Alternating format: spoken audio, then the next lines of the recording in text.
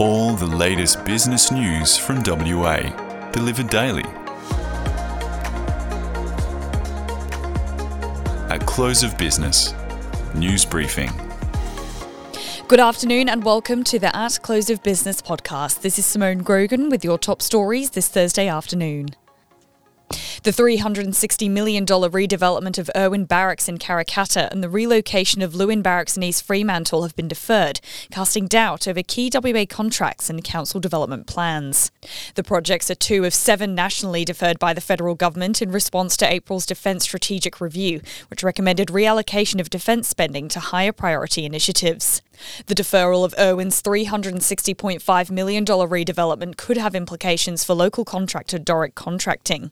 Doric was awarded a $285 million Department of Defence contract for the development phase of upgrades at Irwin in July 2021. That contract followed its successful delivery of the HMAS Stirling redevelopment Stage 3A project for the department at Garden Island in 2020. When the contract was awarded, work at Irwin was scheduled to begin in mid-2023 for completion in 2026. The scope of work included refurbished cadet, recreation, headquarters and training facilities, as well as office accommodation and workshops. Doric is the 9th largest construction company in WA by combined value of its current projects, according to Data and Insights. In other news, Western Australia has recorded its 5th workplace fatality this month after the death of a teenage worker following an incident at a Welshpool industrial workplace this morning. A WorkSafe spokesperson confirmed the death of the 16-year-old who was employed at TLC Surface Treatment in Welshpool. The spokesperson said the incident occurred at about 8 a.m, with WorkSafe investigators still on site. A WA police spokesperson said the 16-year-old sustained critical injuries at the location and later died in hospital. And lastly, Australia's population has recorded its fastest growth in 15 years as overseas immigration surged, with WA achieving the most rapid growth of any state. WA's population grew by 2.3% in the year to December 2022, compared to national growth of 1.9%, the highest seen since 2008. While high population growth is normally seen as positive, the current trend has added to concerns about the national housing shortage. And that's all from me this afternoon. Coming up next on the podcast, Jack McGinn and Mark Pownall discuss the unfolding PwC scandal and how it could impact government consulting. The business world is teeming with opportunities to succeed, and every day is a chance for the ambitious to learn, know and grow.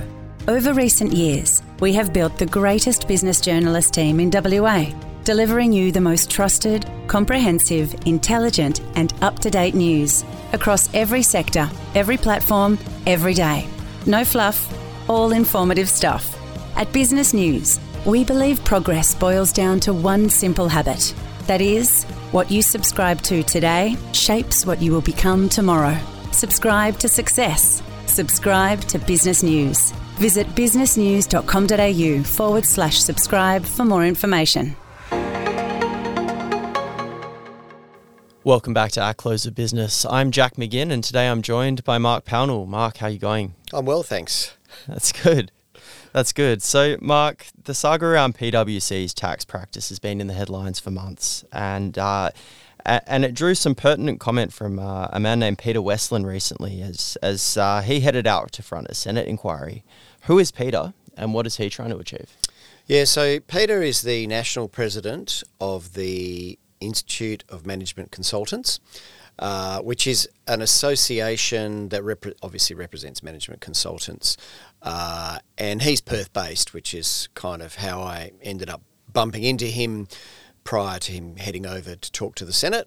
And we got talking about this Senate inquiry, which has a very long name, but effectively it's into management consulting, which is looking at the rather large-scale practice of government employing management consultants to do all sorts of work on behalf of them.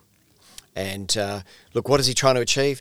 So I think it'd be fair to say that the Institute represents the smaller end of the management consulting sector, the sole practitioners, the small groups, right, and the ones that do most by number consulting to government at federal and state level are the big typically the big four accounting firms and the big three global management consulting firms and a few others, and they effectively are not part of the membership. So there's no overarching membership or overarching rules and guidelines or overarching ethics and standards for the management consulting sector in this country.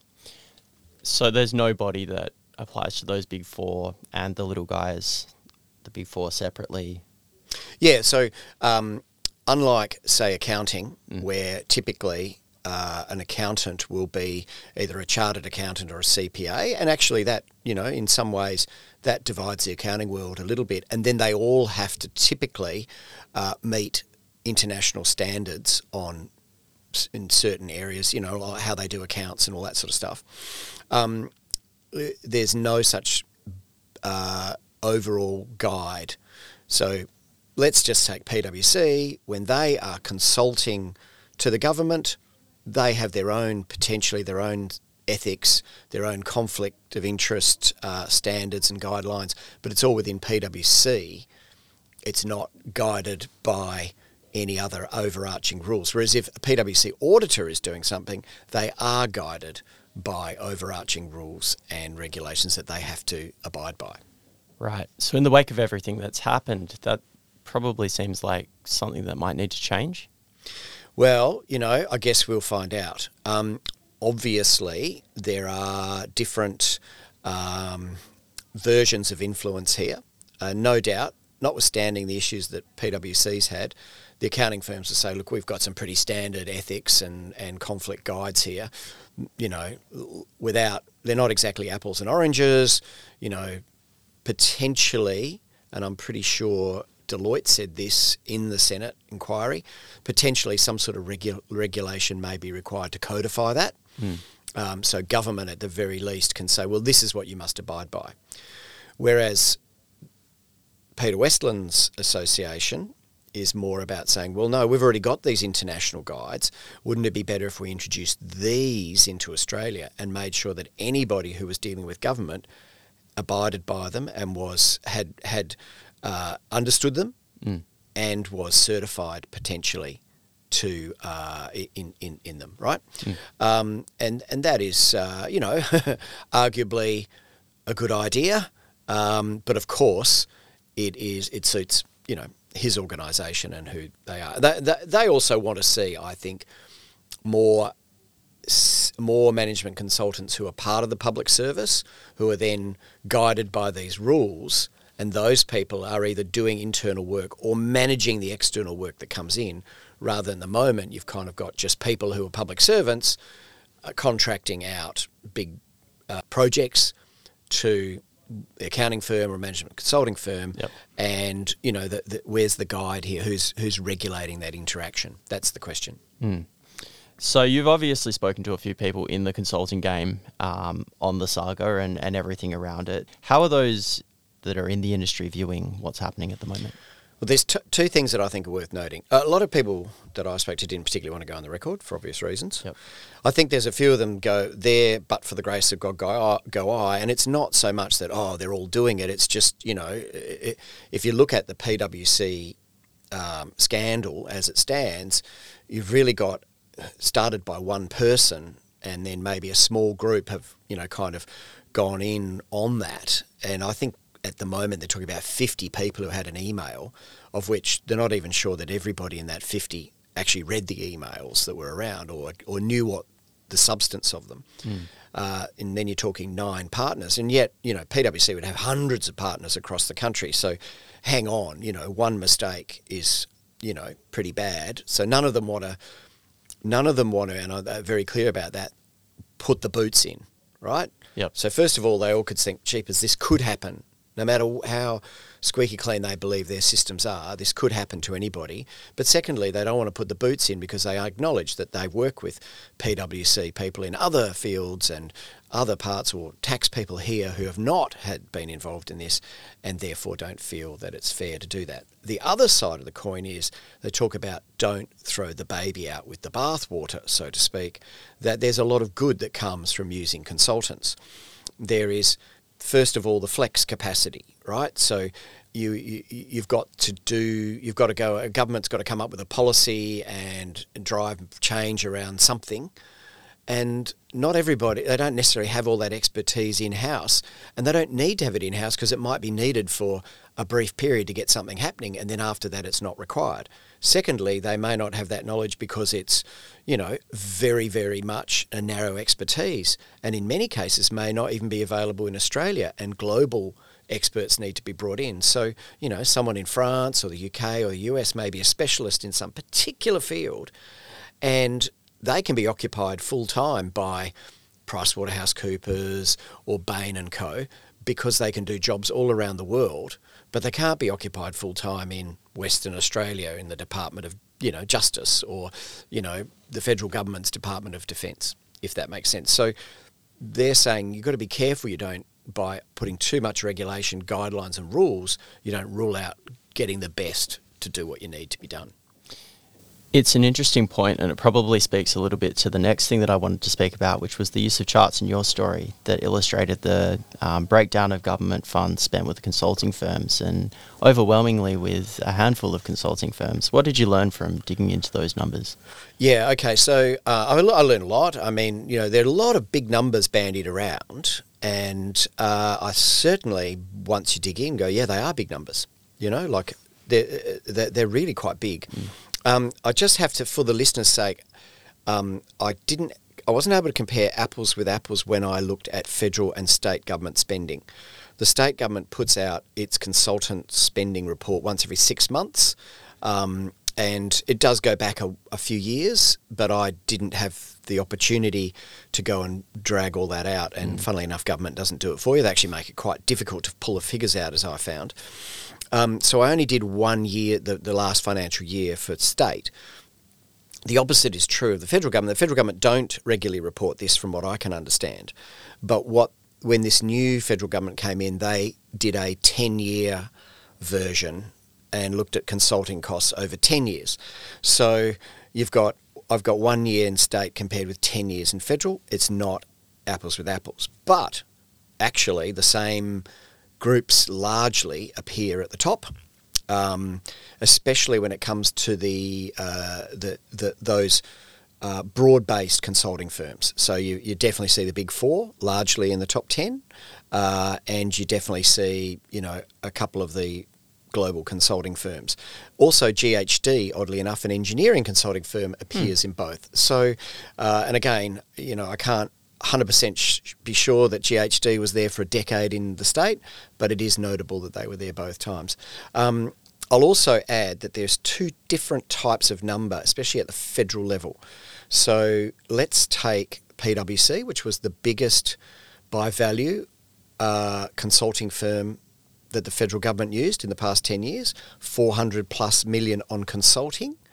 That actually represented about 30% or less than 30% of what PwC earned out of the federal government, because there's a kind of a broader consulting term that they don't actually call consulting, where the industry call it body shopping effectively, where a person at PwC is then basically put in-house in a government department, or it might be a group of people, and effectively become employees of that government department, but the employment bill is paid to PwC.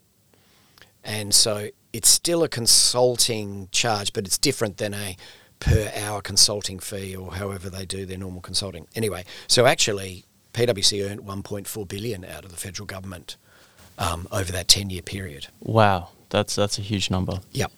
Do you think that we've seen the full extent of the fallout of all of this with PwC? Is there still more to come? What's next? I think there is a lot more to come. I think PwC is lucky that this happened in Australia and not the US, because I think it's so big here. If that was magnified at the US level, it would be catastrophic. And I think the example out there is Arthur Andersen and what happened with Enron in the late 90s and early 2000s. That happened in the US, and that brought Andersen down. It disappeared as a result. I don't think Australia is big enough in global terms to have that impact And therefore, I suspect this will just be a really terrible time to be involved with PwC for a while. And I suspect it'll hurt them because there's been a number of departments and other agencies said, well, they're not using PwC now until, for, sort of suspension. That will have long-term ramifications on the size of the business in Australia, its profitability, and therefore I think by nature it'll most likely shrink.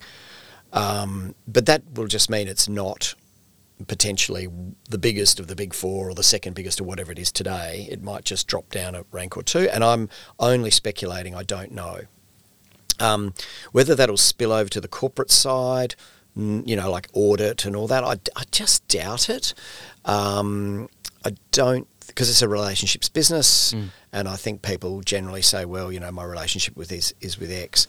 And there's already enough conflict of interest across the accounting world and having to deal with that to have one big firm disappear would cause even more dramas in a sense.